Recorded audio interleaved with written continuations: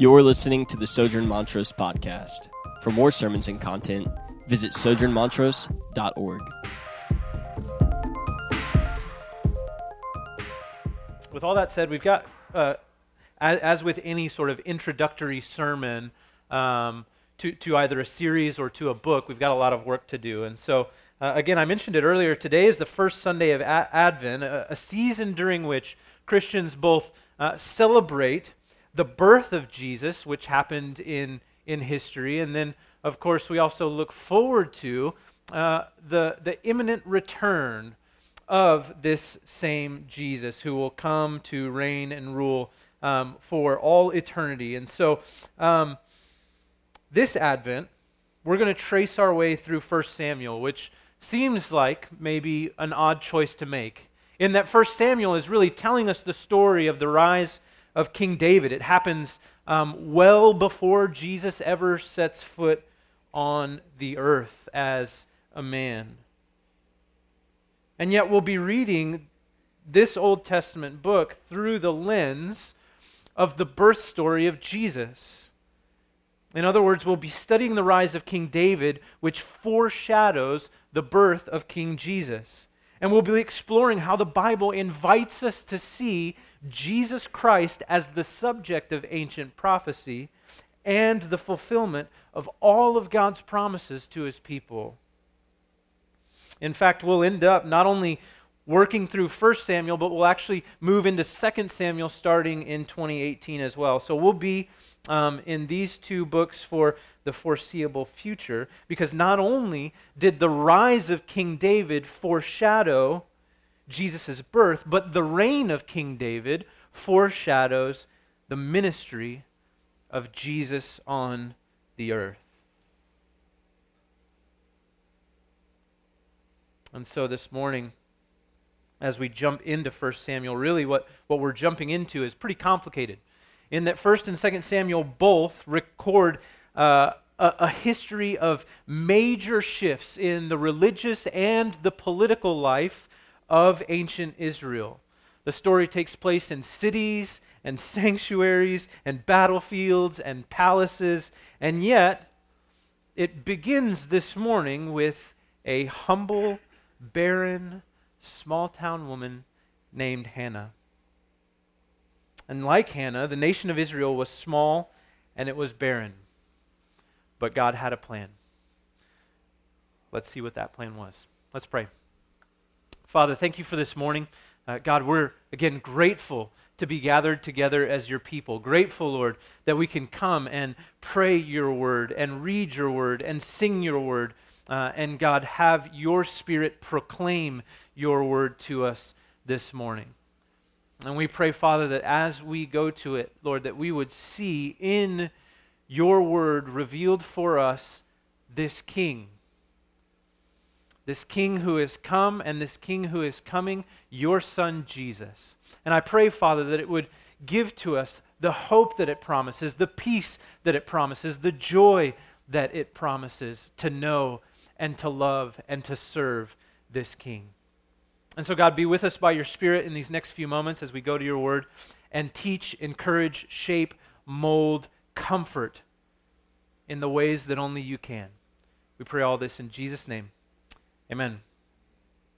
Okay, so let's set the scene a little bit in terms of what we're stepping into in 1 Samuel. All right, 1 Samuel begins with a country, Israel, that is falling apart.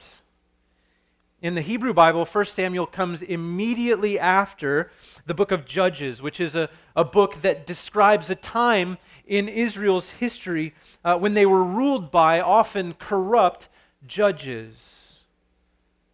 And their corrupt leadership throughout and over time leads the country into spiritual, moral, and political decay. And the book of Judges ends with this really haunting line. The very last line in the book of Judges says, in those days, the days of Samuel, where we're starting out now, in those days there was no king in Israel, and everyone did what was right in his own eyes. And so the onset of a new dark age is upon Israel. And the history of Israel, if you study it at all, is very much characterized by very high highs and very low lows. The onset of a new dark age is upon them. There's tremendous upheaval, and there is growing power beginning to surround them, namely coming from Philistia, or the Philistines, who would soon attack. In the middle of this turmoil, we're brought into the life of an insignificant town, Ramah, in the middle of Ephraim, which is essentially the hill country. We're brought into this insignificant town that's inhabited by an insignificant man, Elkanah, who is married to a seemingly insignificant woman, Hannah, who was culturally insignificant, surely because she was barren. She was unable to have children. She was unable to produce children. And what we find out from 1 Samuel chapter 1 is that this man, Elkanah, had two wives. He had Hannah and he had Peninnah. And Peninnah, contrary to Hannah, had borne to Elkanah many children, where Hannah had borne him none. In fact, we don't have this explained for us here in 1 Samuel, but it's actually likely that Elkanah took Peninnah as his second wife precisely because Hannah could not provide children for him. And so he would have no legacy. He would not be able to produce heirs. And we come to find out, again, just from this very simple chapter, that Elkanah is a faithful man. He's faithful to the traditions of his people, to the traditions of Israel, so much so that year after year they go to Shiloh, where the tabernacle, the place where God's presence dwells. He goes there yearly and he worships. He brings sacrifices to God in this place.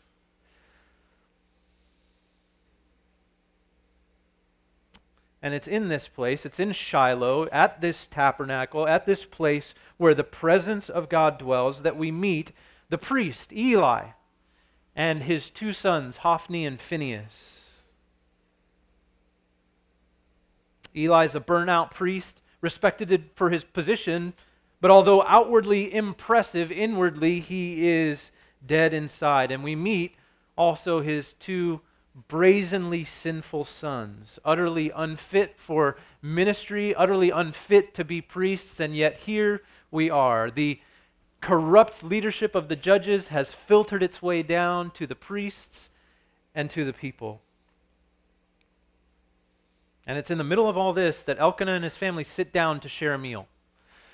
They're feasting according to the traditions of their people, and it was a feast in which wives would receive for themselves portions of the sacrifices that were given to God according to the amount of children that they had.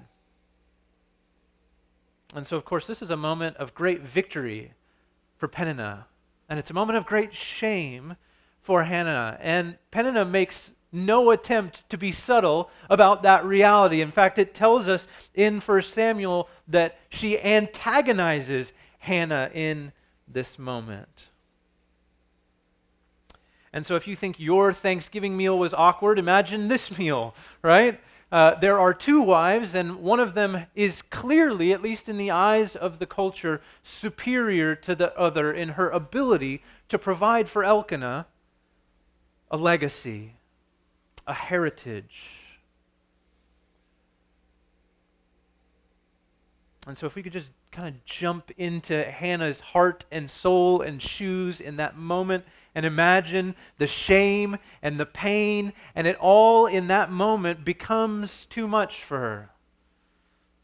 She weeps and she can't bring herself to eat. And so finally what we find out happens is that she gets up and she leaves the table and she goes to the tabernacle. She goes to the tabernacle to pray. And that's where we pick up in verse 8, and this is what it says. Elkanah, her husband, said to her, "Hannah, why do you weep? Why do you not eat? And why is your heart sad? Am I not more to you than 10 sons? But after they'd eaten and drunk in Shiloh, Hannah rose. Now Eli the priest was sitting on the seat beside the doorpost of the temple of the Lord, and she was deeply distressed and prayed to the Lord and wept bitterly. And she vowed a vow and said, O Lord of hosts, if you will indeed look on the affliction of your servant and remember me, and not forget your servant, but will give to your servant a son, then I will give him to the Lord all the days of his life, and no razor shall touch his head. And here's what I want us to understand, though, about this moment. Hannah's barrenness is obviously deeply distressing for her. It's viscerally painful, right? It's not some outward abstract reality. She's just sat in front of her family, sharing a meal that clearly highlighted her barrenness. And yet, her barrenness is more than just a personal issue. It wasn't just that Hannah really wanted to have a child to care for and to enjoy for her personal fulfillment. That's not why she's praying this prayer in verse 11. It's not just that she wants to escape social ridicule. That's not what's at the heart of Hannah's prayer here. You see, God told his people from the outset in Genesis that they were to be fruitful and to multiply. It's the command of God, the initial command of God over all of God's people. And God continues this theme in the Bible when he comes to Abraham and he says that from Abraham he will make a great nation, one whose offspring would outnumber the stars. Now, obviously, as a descendant of Abraham and as someone who believes in that promise, Hannah knows that for that promise to be fulfilled, Abraham's people, Israel, needed to conceive and bear children. And so Hannah's barrenness was both personally uncomfortable in that she was ridiculed for it, but it was theologically significant for her because she was unable to participate in the propagation of God's covenant promises in the world. And here's the irony. In verse 5, we were told that Hannah's womb wasn't closed by coincidence, but that the Lord himself had closed it. That the Lord had closed her womb. Now here's the thing. I think we can read this and go, okay, so what? As we continue reading 1 Samuel, what we'll come to understand and what we'll come to know is that Hannah isn't the only barren one in this story. You see, the nation of Israel is barren too. It is descended into spiritual, moral, and political decay, and it produces no glory for God. In fact, it's quite the opposite. The nation brings shame to God's name. And this comes in view as we read the interaction between Eli and Hannah at the tabernacle. So let's read verse 12 through 18. It says this. As Hannah continued praying before the Lord, Eli observed her mouth. Hannah was speaking in her heart, only her lips moved, and her voice was not heard.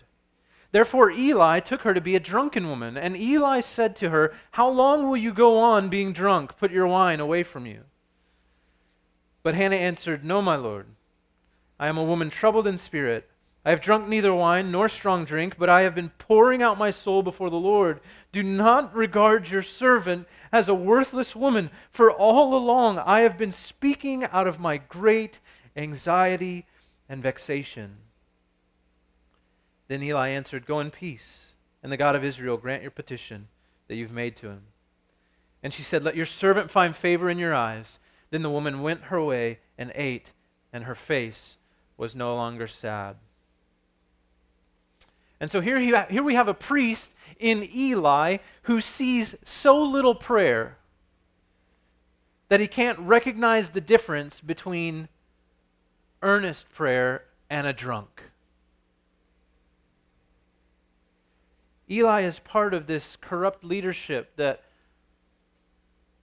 came to be during the time of the judges, who by their active disobedience and by their passive apathy have led Israel into this state of ruin where the temples are so unfrequented, where the place where God's glory dwells is so unfrequented that the priest himself couldn't recognize the earnest prayers of a faithful woman.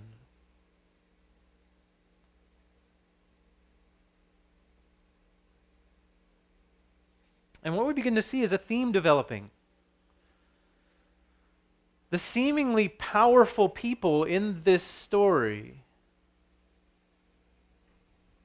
antagonize the faithful. Right? Peninnah thinks that purely by virtue of her ability to produce children that she is significant. And the culture would have reinforced that idea. And the same is true of Eli. Eli holds the position of priest. He's revered, he's respected because he holds that position. And both of them heap wounds upon Hannah.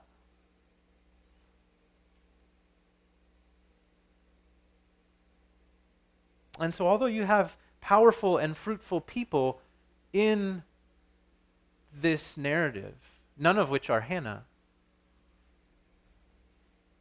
what we come to see is the reality is that it is not the powerful or the fruitful that are the faithful. And that those two things should not necessarily be equated, because although Peninnah is fruitful and although Eli is powerful, Hannah is the one who is faithful.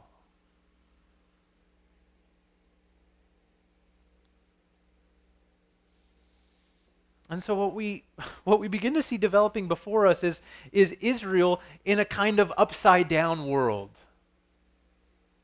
Things are not as they seem in Israel. The powerful and the fruitful are in fact not the faithful. Instead, the powerful and the fruitful antagonize the faithful. And so power and fruitfulness are what the world worships as success, but in our story, the powerful and the fruitful are not the heroes. They aren't the protagonists in our story. They're the villainous. They're the antagonists. You see, the faithful in our story this morning are the few, the weak, the barren, and the sincere. You see, what's about to happen in Israel, which is a wonderful, glorious, and miraculous thing that we'll see unfold throughout these narratives in 1st and 2nd Samuel, God's not going to use Peninnah or Eli or Hophni or Phinehas. He'll use Hannah.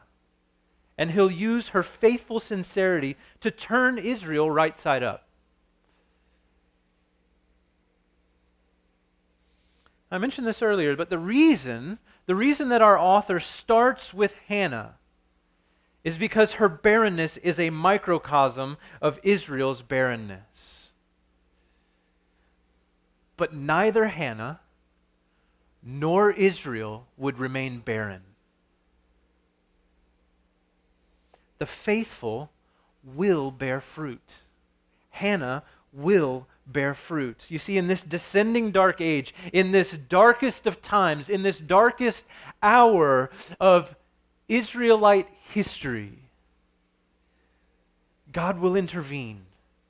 He will open up the womb, not only of Hannah, but of Israel, and he will create a future for his people. Read verses 19 and 20. It says this. They rose early in the morning, that is Elkanah, Hannah, and his family. They rose early in the morning and worshipped before the Lord, and they went back to their house at Ramah. And Elkanah knew Hannah his wife, and the Lord remembered her. And in due time, Hannah conceived and bore a son, and she called his name Samuel, for she said, I have asked for him from the Lord. And so what happens? I don't have to explain the word "new," right? All right. If you have a question about that word, come and talk to me. Which might lead us down a path I don't want to go down, but that's okay. What happens? Hannah prays to the Lord. She pours out her soul, all of her anxiety, all of her distress, all of her despair. She lays it out before the Lord, and then she boldly requests of the Lord that she would bear a son. And in verse 19, Hannah's request of God that he would remember her is honored. God remembers Hannah. He hears the prayers of his faithful servant, and unto the barren Hannah a son is given. And Hannah calls him Samuel, which means asked for, the one who is asked for. And Samuel, as we'll discover during our journey through 1st and 2nd Samuel, will end up guiding Israel through a period of political and liturgical chaos. And in the process, through his leadership, by the grace of God, he will lay the foundation for a new order in a nation that is no longer ruled by judges, but by kings. And the establishment of the temple, a permanent dwelling place for God, instead of the movable tent of meeting, the tabernacle. And so if you know the Christmas story, maybe this story sounds familiar.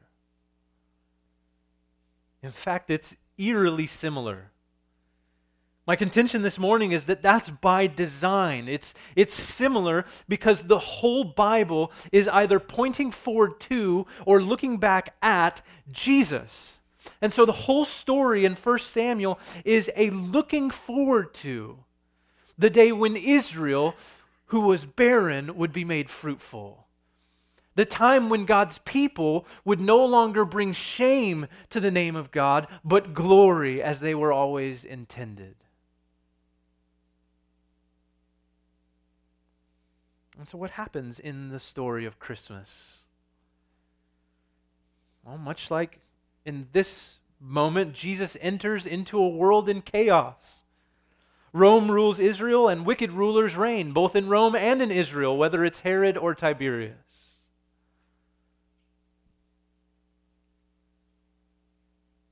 The nation has not heard from a prophet in over 400 years. The voice of the Lord has been absent from the Lord's people. They're wayward. They're hopeless. They have fallen into a spiritual, moral, and political decay. And yet God in his sovereignty, God in his kindness, remembers his people, remembers his promises to that people to make them a faithful and fruitful people. And so he comes to an insignificant town, namely Bethlehem, to an insignificant man, a carpenter, Joseph, and to a seemingly insignificant Virgin Mary's womb, he gives life where there wasn't life. And a son is given.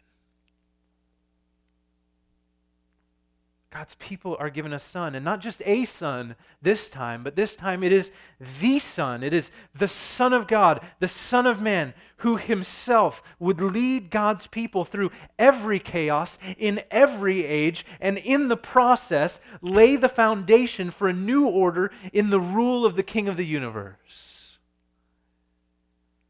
establishing a new temple by his Spirit, a new dwelling place for his people from every tongue, every tribe, and every nation.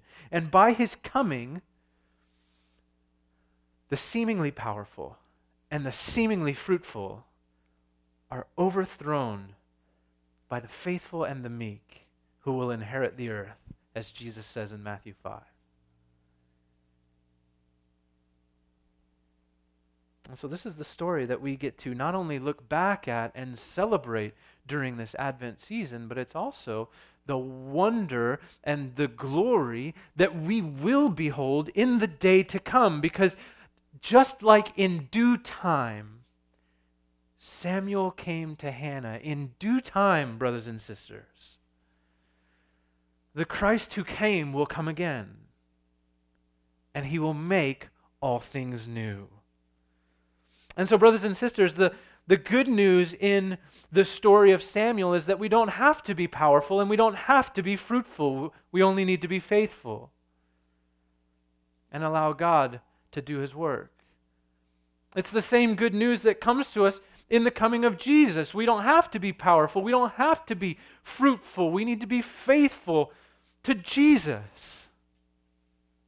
And so, brothers and sisters, this good news is not just good news for Israel in Samuel's day or for Rome and for Israel and the world in Jesus' day, but it is good news for us now, right now.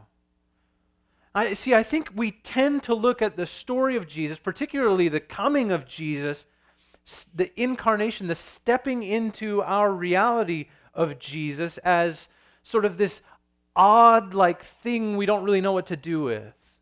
It was good news back then, but I've still got to face these things today, and I know that at some point he's coming back again, but it doesn't really register. And so we tend to look at it as either a past event to celebrate or a future reality to hope for. And those aren't bad things, but they're not holistic things. Meaning there's something that we miss out on if we don't allow this story, this wondrous new reality that has been forged for us in the coming of Jesus, to bear its weight on our life today. Because you see, both the story of Samuel and the story of Jesus show us how we can live in a world in chaos. I don't think that it would be shocking or revelatory in any way for me to say this morning that our churches, and note that I'm starting with churches, our churches and our nation have fallen into spiritual, moral, and political decay. We are wayward and we're hopeless.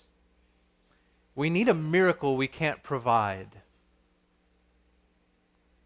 We may seem powerful, and we may have an appearance of fruit that we often like to broadcast with extravagant celebration. But inside, if we take honest stock, and again, I like to think of this primarily in terms of the church, we'll find that we're empty. We'll find that we're broken. We'll find that we worship the same things that everybody else worships. We worship power, and we worship fruitfulness, the ability to get things done. That's in part why Christians have been complicit in electing some people that probably shouldn't be elected.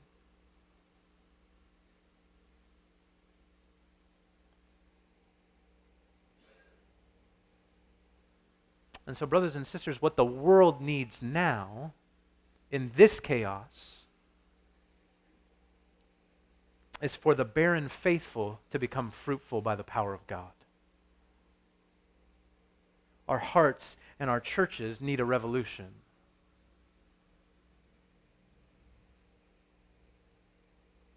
brothers and sisters, now is the time for real, honest, difficult, bold, brave Christianity. We should shed our tears like Hannah, and we should pray bold prayers like she did, begging God to remember his promises to save people from every tribe, every tongue, every nation. We should sue him effectively for the grace that he owes us because of his crucified, resurrected, and reigning Son, Jesus.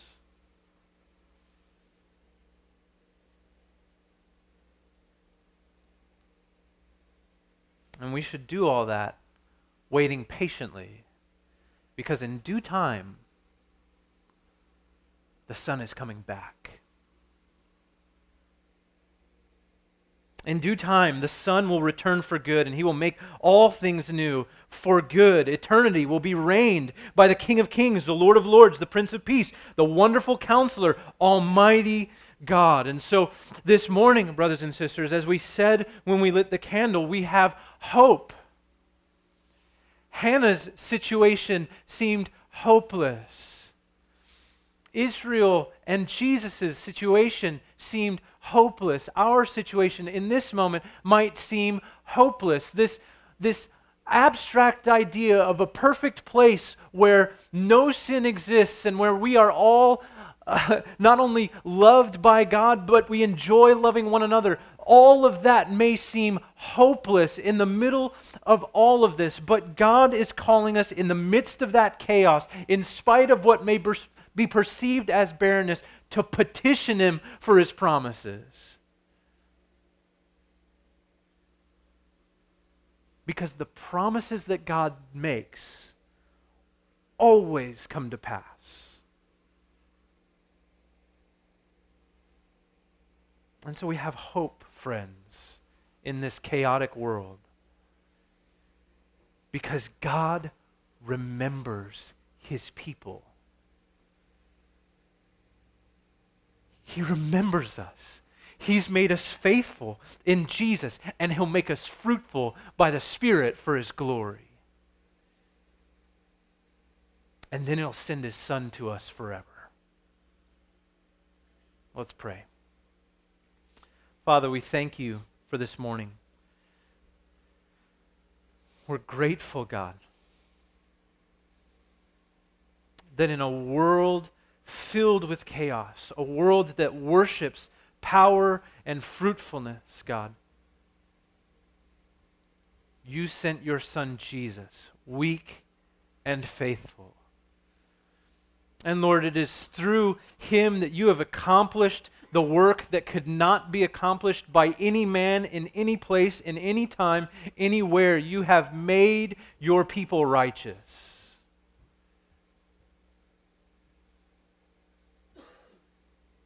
And Lord, you've given that people a hope with which to live in the middle of the chaos. And so, God, we beg and we plead and we ask you, God, to make us faithful. And Lord, we beg and we plead and we ask, God, that our faithfulness would be turned to fruitfulness for your glory and for our joy.